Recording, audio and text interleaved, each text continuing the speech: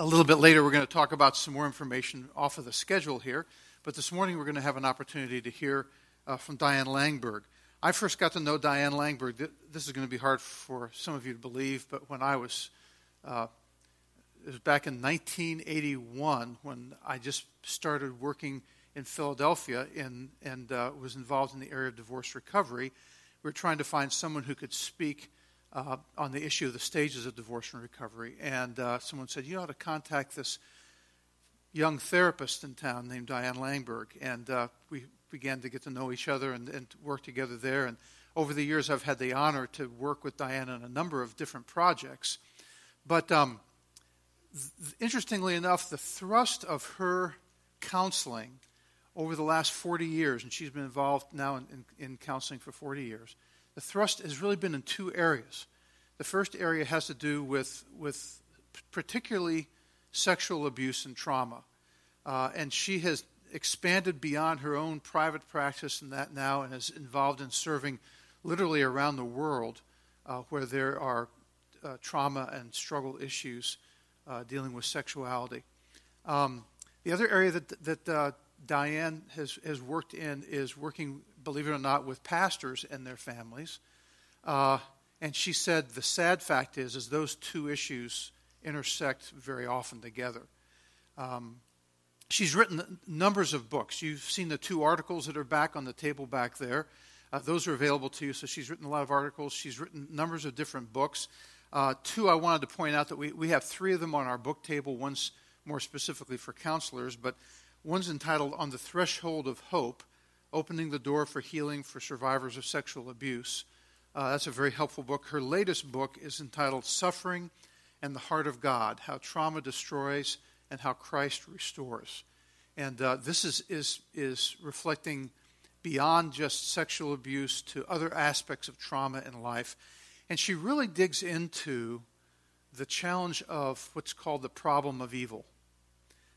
You deal with anyone who has faced trauma, anyone who has faced the evils of abuse and dysfunction, and the question of evil comes up. And how can you still believe there's a good God when these kinds of things happen? And so she addresses those issues directly in this book. We do have one other handout I want to point out to you this morning that's on the back table. If you haven't grabbed one of these, don't go for it now. But as Diane speaks this morning, what you're going to discover is she's going to be sharing a lot of facts, a lot of information. And we felt like, it would be helpful to put all that information down on a piece of paper. So you don't have to worry, I missed that, or I wish I could remember what she said there. We got the facts down on paper here for you. So that's on the table back there along with those articles by Diane. So in a minute we'll be hearing from her. That like I said last night, this if you weren't here last night, Diane was not able to come because of weather issues and cancellations of flights. So she arranged yesterday to have a talk that's never been made public, except one time when she gave the talk and videoed. She got that talk digitalized for us and sent to us yesterday. So you'll be hearing a fresh new word from Diane. There's numbers of videos of her on the internet that I'd encourage you to look at, but that you won't find this one here. Okay, so in a moment we'll be hearing from her.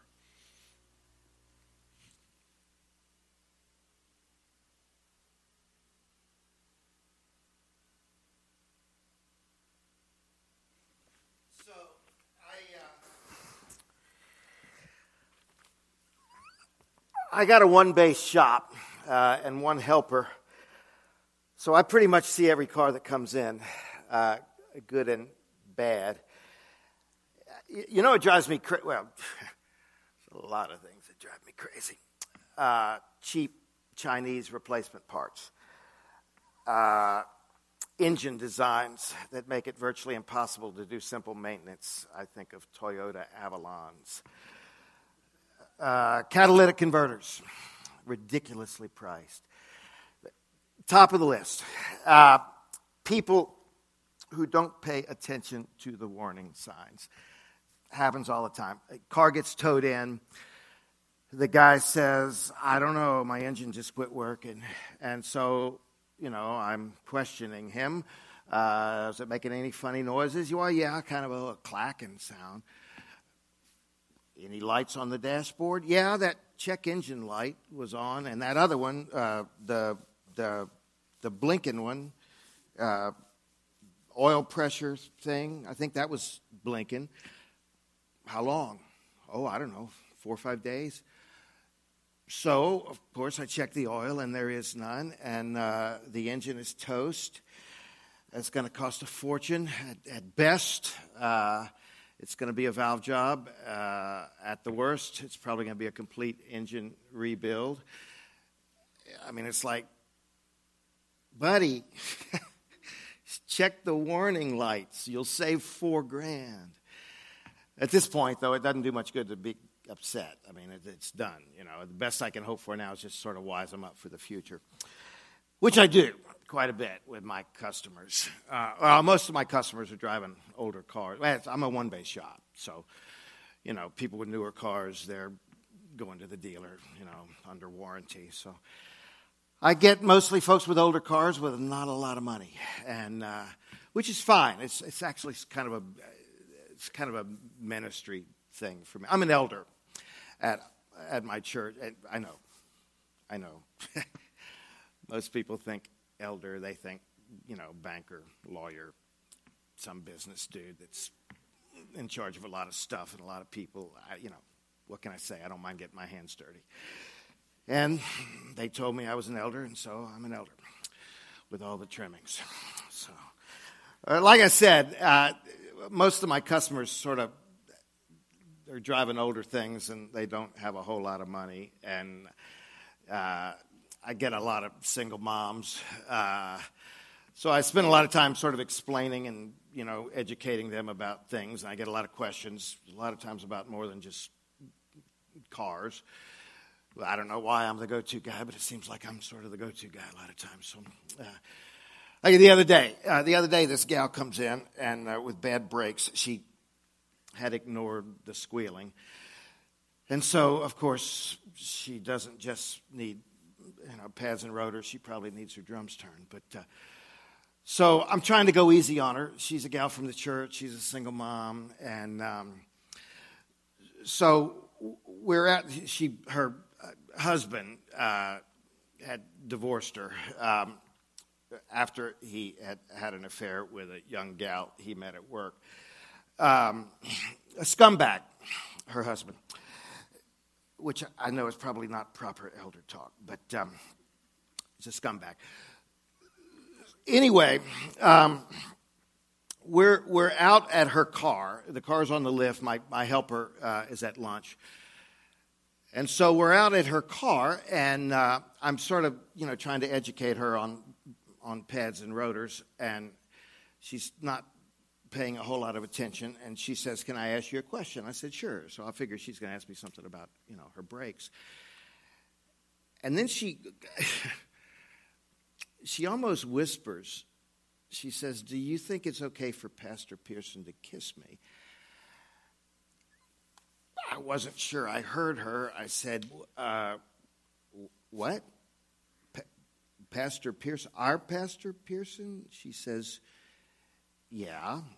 And I said,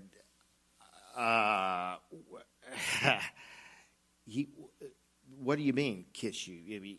He kissed you?" She doesn't say anything. I said, "Did he do anything else?"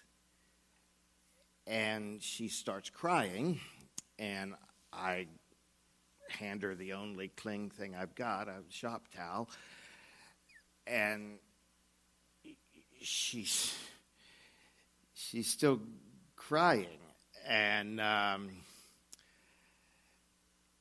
she says eventually, "Yeah, I was going to him for counseling sometimes 2 nights a week, and at first it was all right, but then he told me he thought I needed more intimacy, and he did more than kiss you."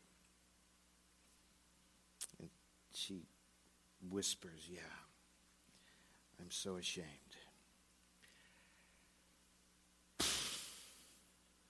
Now, I do not want to be having this conversation with this woman. I mean, Pastor Pearson, this guy, he's been at the church for 5 years, and he is the absolute best preacher we've ever had. Literally, since he came, our attendance has doubled. And he's a good guy, at least. I thought he was a good guy. And if he's a screw-up, what does that say for the rest of us? I mean, it's not like I've exactly had the purest thoughts my whole life. I do not know what to tell her. I mean, where's the manual? She's still crying. I'm not about to hug her. And so finally I just said, so what do you want to do? And she says, I don't know. I don't want to ruin the church.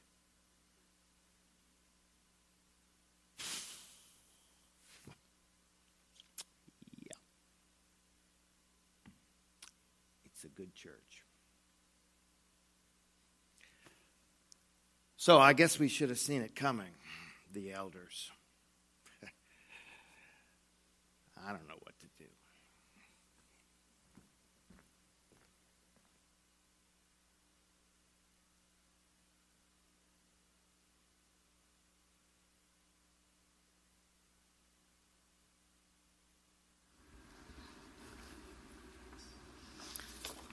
Good morning. Is it still morning? As Chip said, I am a Christian psychologist, and I have done most of my work within the Christian community.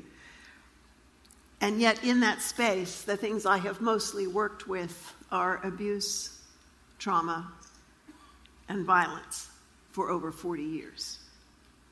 I am also a lover of Jesus and his word, and believe he has called me to the work that I do. It is his work, and it is a privilege to do it, but it is a grievous work.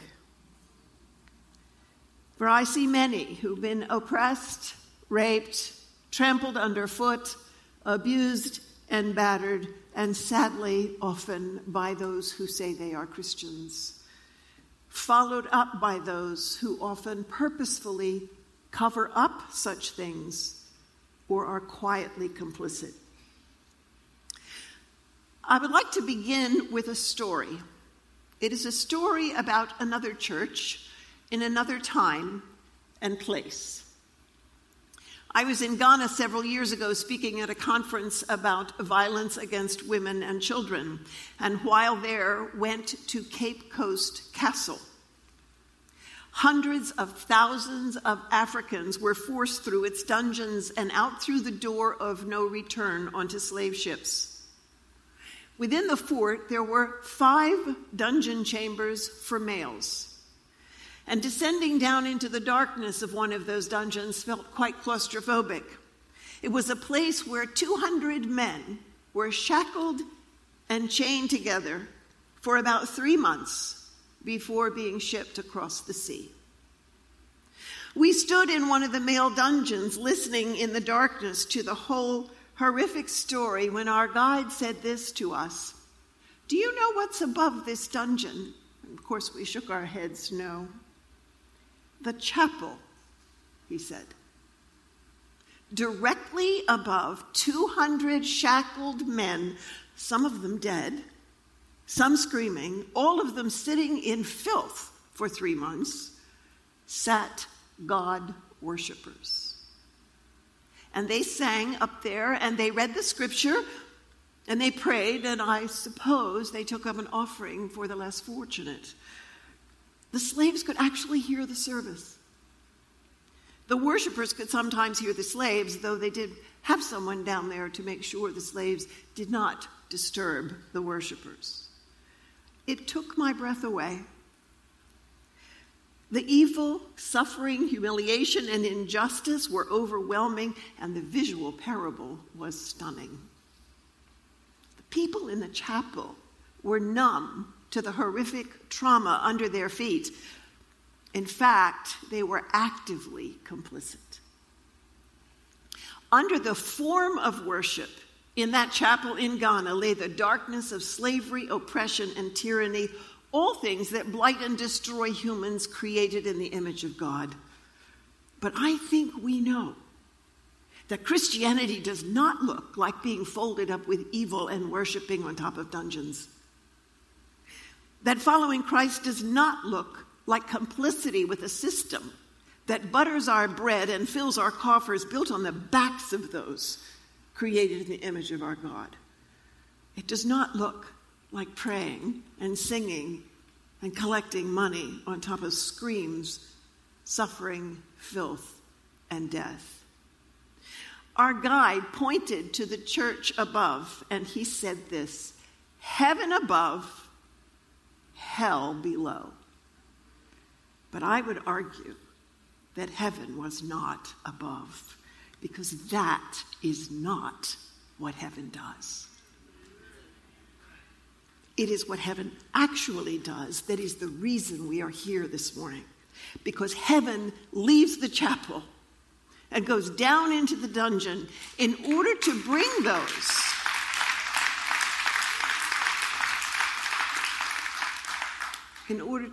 those so enslaved out into the light and freedom so they can go back in turn and get more. We were in the dungeon. So we are here today to talk about the church and mental illness, and I'm going to focus us more narrowly and invite you, some invitation, to enter the dungeon of abuse with me. We don't really have to go very far for it, because you see, it's in our homes and our schools and our military and our neighborhoods and our churches. And over 40 years ago, when I first started working with victims of any kind of abuse, the church largely ignored it and often actively denied that it even existed.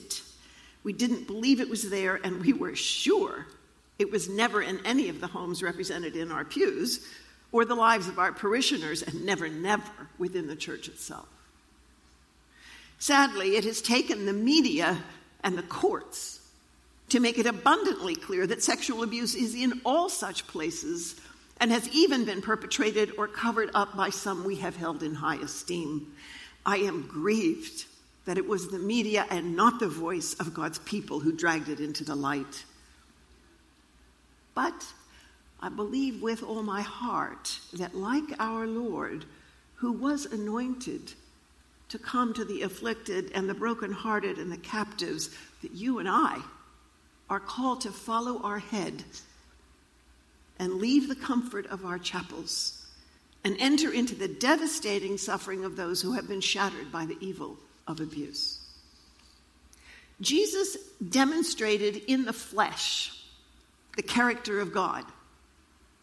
Now it's our turn. That's what we're to do. When God's people worship over and separate and untouched by dungeons, they are not worshiping the God of the Scriptures. There is nothing in the Scriptures to suggest that being complicit or uncaring and deaf to the cries of suffering humans is godly. God has sown his life in you and in me. And in the midst of this dark and fallen world, which is filled with blasted and ruined humanity, he has sown his life in us and flung us out. He has, however, also made it clear that the enemy has sown seed too, and that it is growing and maturing right alongside the wheat. It is with us, not just out there. He said so. And he said it will be so until he returns. The Cape Coast dungeons are under the chapel. They are not a separate building. They are not outside the fort. Our God has called us not to ignore the dungeons in or under or outside our sanctuaries.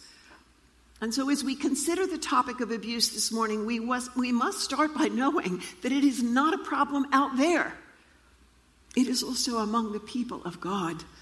And if we fail to understand and believe our Lord's teaching, we will fail him. So come with me and look into this dungeon of shattered, wounded, confused humans that our God so loves, some of whom attend Seacoast. Sexual assault is said to be our nation's most rapidly growing crime. Of course, all the information that we have about the scope of abuse and rape depends on information volunteered by the victims themselves. So obviously, the true extent of abuse is unknown because many compelling factors favor non-disclosure. And this is just as much true in the church as it is in our culture, sometimes more so. Someone is sexually assaulted every 2 minutes in this country, which means by the time I'm done, that would be 12 people. Childhood sexual abuse occurs in the lives of 1 in 4 women and 1 in 6 men in the United States before they reach the age of 18. Sex abuse against boys, which is often not spoken about, has been called America's hidden epidemic. Boys who are sexually abused are far more likely to become drug addicts, suffer from mental illness, or attempt suicide. The average age for abuse to begin for girls is 6, for boys 10. The majority of abusers are male, about 3 to 7% are female. Most are considerably older. However, there is a troubling increase in younger perpetrators today. And law enforcement has said in recent years, 33% of those arrested for sex crimes nationwide were younger than 18. Obviously, this has significance when we think about church policies. 1 in 5 women in the United States has been raped. 44% of those victims are under 18, and 93% knew their attacker. Now you stop and think about the numbers I've just given you in the context of the number of people in your church, or in your women's ministry, or in your youth group. And you begin to grasp something of the frequency of those crimes. Oftentimes when I've spoken to women's group, I've said, okay, 1 in 4. You think about all the women in your church sitting in a room, and you go like this, 1, 2, 3, 4, 1, 2, 3, 4. You get some idea of what's sitting in your pews. Victims are 3 times more likely to experience depression, 6 times more likely to have post-traumatic stress disorder, 13 times more likely to abuse alcohol, 26 times more likely to abuse drugs, and 4 times more likely to commit suicide. Given the impact of sexual violence on an individual's life and on society, given the frequency of its occurrence, it is crucial that we as the church not be silent. Amen. Not only does God call us not to be silent, He calls us to learn how to be a refuge and a place of hope and healing for victims as He is. We have men and women in our churches who have suffered and continue to suffer in their lives from sexual abuse. Most never tell. Some tried to tell, but they were not believed. And most of them never hear a word about it from a pulpit. They've never heard what God has to say about such life-shaping evil. And of course, some of them have experienced abuse within the confines of a church, and their presence in our pews is one of desperation, but also great courage. Others have been abused in the place we call God's sanctuary, and we, the church, have covered it up in the name of God, who is light and truth. And as Scott just said, that means hiding nothing. So what does it look like for a church, for pastors or teachers to enter into this dungeon? I'm going to give you some governing principles to think about and use as you think about your own churches, your own ministries, in terms of how to think about the crippling problem of abuse of any kind.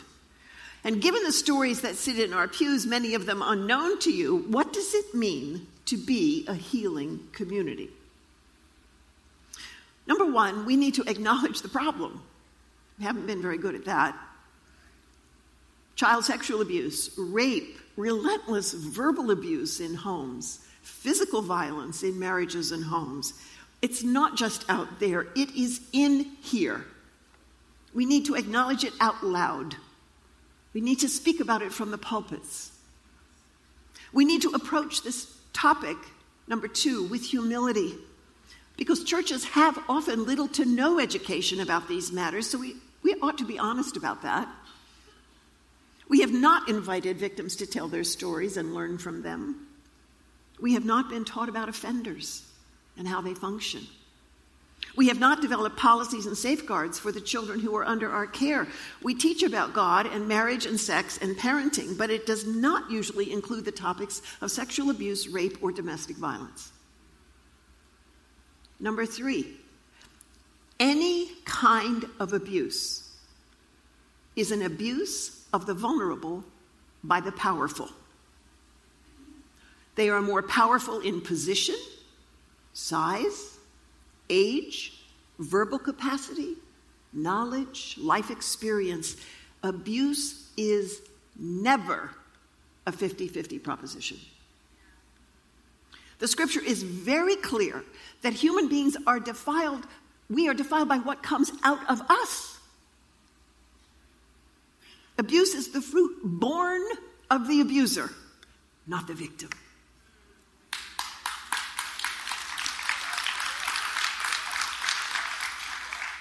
No victim, no child is ever responsible for sexual abuse. A grown man or woman can be abused by someone with power, particularly at a vulnerable time in their lives. There are countless ways, other than physical force, to coerce another human being into doing something they do not want to do. Number 4, research has told us over and over again that we can't tell who's lying. We like to think we can.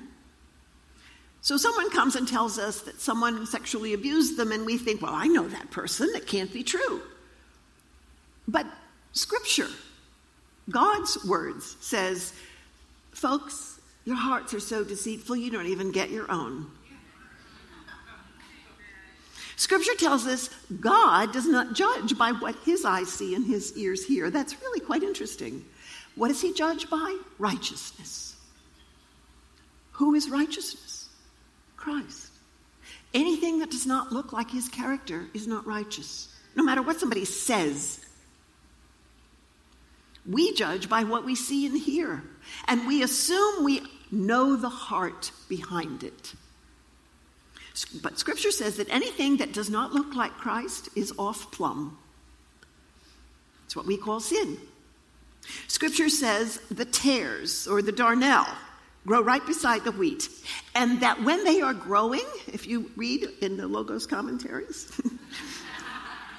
what you will discover is they look exactly alike until the fruit. We tend to trust the likeness as they're growing side by side, and when the fruit comes out cockeyed, we say it can't be so. Research consistently shows that it is extremely rare for an alleged victim, child or adult, to lie about abuse, and when they do, they are usually doing it to protect the perpetrator. Number 5, one of the things both research and experience make clear is that those who offend are master deceivers. They're so good at it, they don't even know they're doing it anymore. They have literally habituated deceit. It's like a reflexive thing that they just do, which means eventually they don't even know truth. That means that the words and the tears of an offender are never sufficient indicators of the reality of what is going on inside his mind and heart. Such deception is extremely entrenched and slow to change because a sex offender over time loses his capacity to tell the truth from lies. And because of that, we must not just be concerned about protecting children and victims, which of course should be a high priority, but we need to protect the offender from himself. He keeps sticking his arm in the fire, and he doesn't even know it. If you love somebody, you stop them. When we do not understand the level of deceit, we actually make it easy for them to sin again. And God says, sin is the worst thing in the world. If we love the abuser, we will know that, first of all, true repentance is actually quite rare. And secondly, it is slow and words cannot be trusted. Keep in mind that one of the most powerful weapons of deception in the church community is the use of spiritual language. Number 6, church leaders are not trained to investigate sexual abuse or do forensic child interviews. I don't think that's a seminary course. Actually, church leaders aren't trained to investigate any crimes. But we need to have honesty and humility about that and acknowledge it. So when somebody alleges abuse, which is a very serious crime in this country, we call the civil authorities. If you found somebody dead on the floor of the pastor's study, you wouldn't investigate it before you called the police. But we don't do that with child abuse. To fail to do so is frankly arrogant and inevitably will damage the victim and certainly endanger others. Reporting crimes of any kind does not prevent us from being the church. Hiding a crime is against the law. Number 7, we need carefully researched procedures and policies for protecting the vulnerable in our midst. So I think it's often very wise for churches to consult with one of the outside organizations that exist that helps churches learn how to protect those in their midst. Policies for victims, policies for the congregation, policies about offenders. Number 8, sexual abuse in Christian organizations. That phrase should be the king of oxymorons. It's not.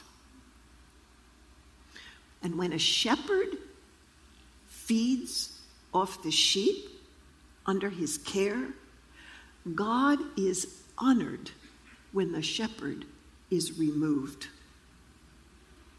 Vulnerable, sick, or broken sheep should always find safety in the house of our God. Amen.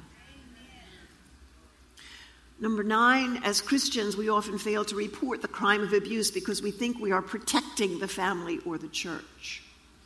Now, the family and the church are both God-ordained institutions, and they are worthy of our protection. But listen carefully, there is nothing sacred about a family or a church full of sin. When the people of Israel were going to the temple and following the rituals God had given them, but were full of sin, God just basically destroyed them.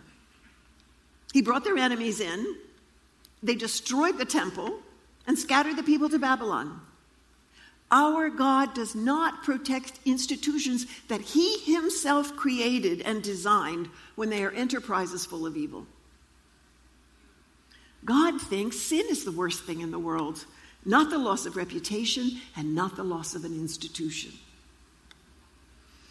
It's an old Scottish theologian I love who said this: sanctuary is a place having no complicity with the evil that makes sanctuary a necessity. And number 10, churches have gifted lay caregivers in them. As I've traveled and taught and things like that, churches have begun to develop a core group of godly men and women who then study sexual abuse, rape, domestic violence, who then are ready, trained to come alongside victims as they step forward. It can be a wonderful ministry in the dungeon of abuse. And lastly, number 11, many victims turn to alcohol, drugs, or get depressed or suffer PTSD. So when you meet with a troubled church member with some of these issues, simply asking about abuse as an exploratory question should always happen. It should be a question during premarital counseling. Teaching about relationships in the church should always include an understanding of abuse. Verbal, emotional, physical, and sexual. Teach your church that such things are never acceptable to God, no matter who does them or how important they are. Cape Coast Castle in Ghana is a powerful parable. The people of God worshiping while sitting on top of the dungeons filled with suffering, living their lives in a way that was in fact diametrically opposed to the God they claimed to worship. because he left glory and safety and beauty to enter the dungeons of this world and our hearts, making us like himself. Those chapel goers missed him because they stayed away from the dungeons. They stayed clean and separate. They made a lot of money. They probably gave some of it to God. But I pray that the church in the 21st century will not be like those chapel goers. I pray she will gladly follow her Lord down into the dungeons where there is, in fact, sexual abuse and rape and violence and manipulation and lies and deception, the shattering of precious lives made in the image of God and intended for glory. If she does not go, she is not like her Lord. And if she does not go, it is an expose of the fact that her own heart is a dungeon, because it is filled with distance and separateness and selfishness and complicity with evil. When our God interfaces with this world, he leaves the higher and descends.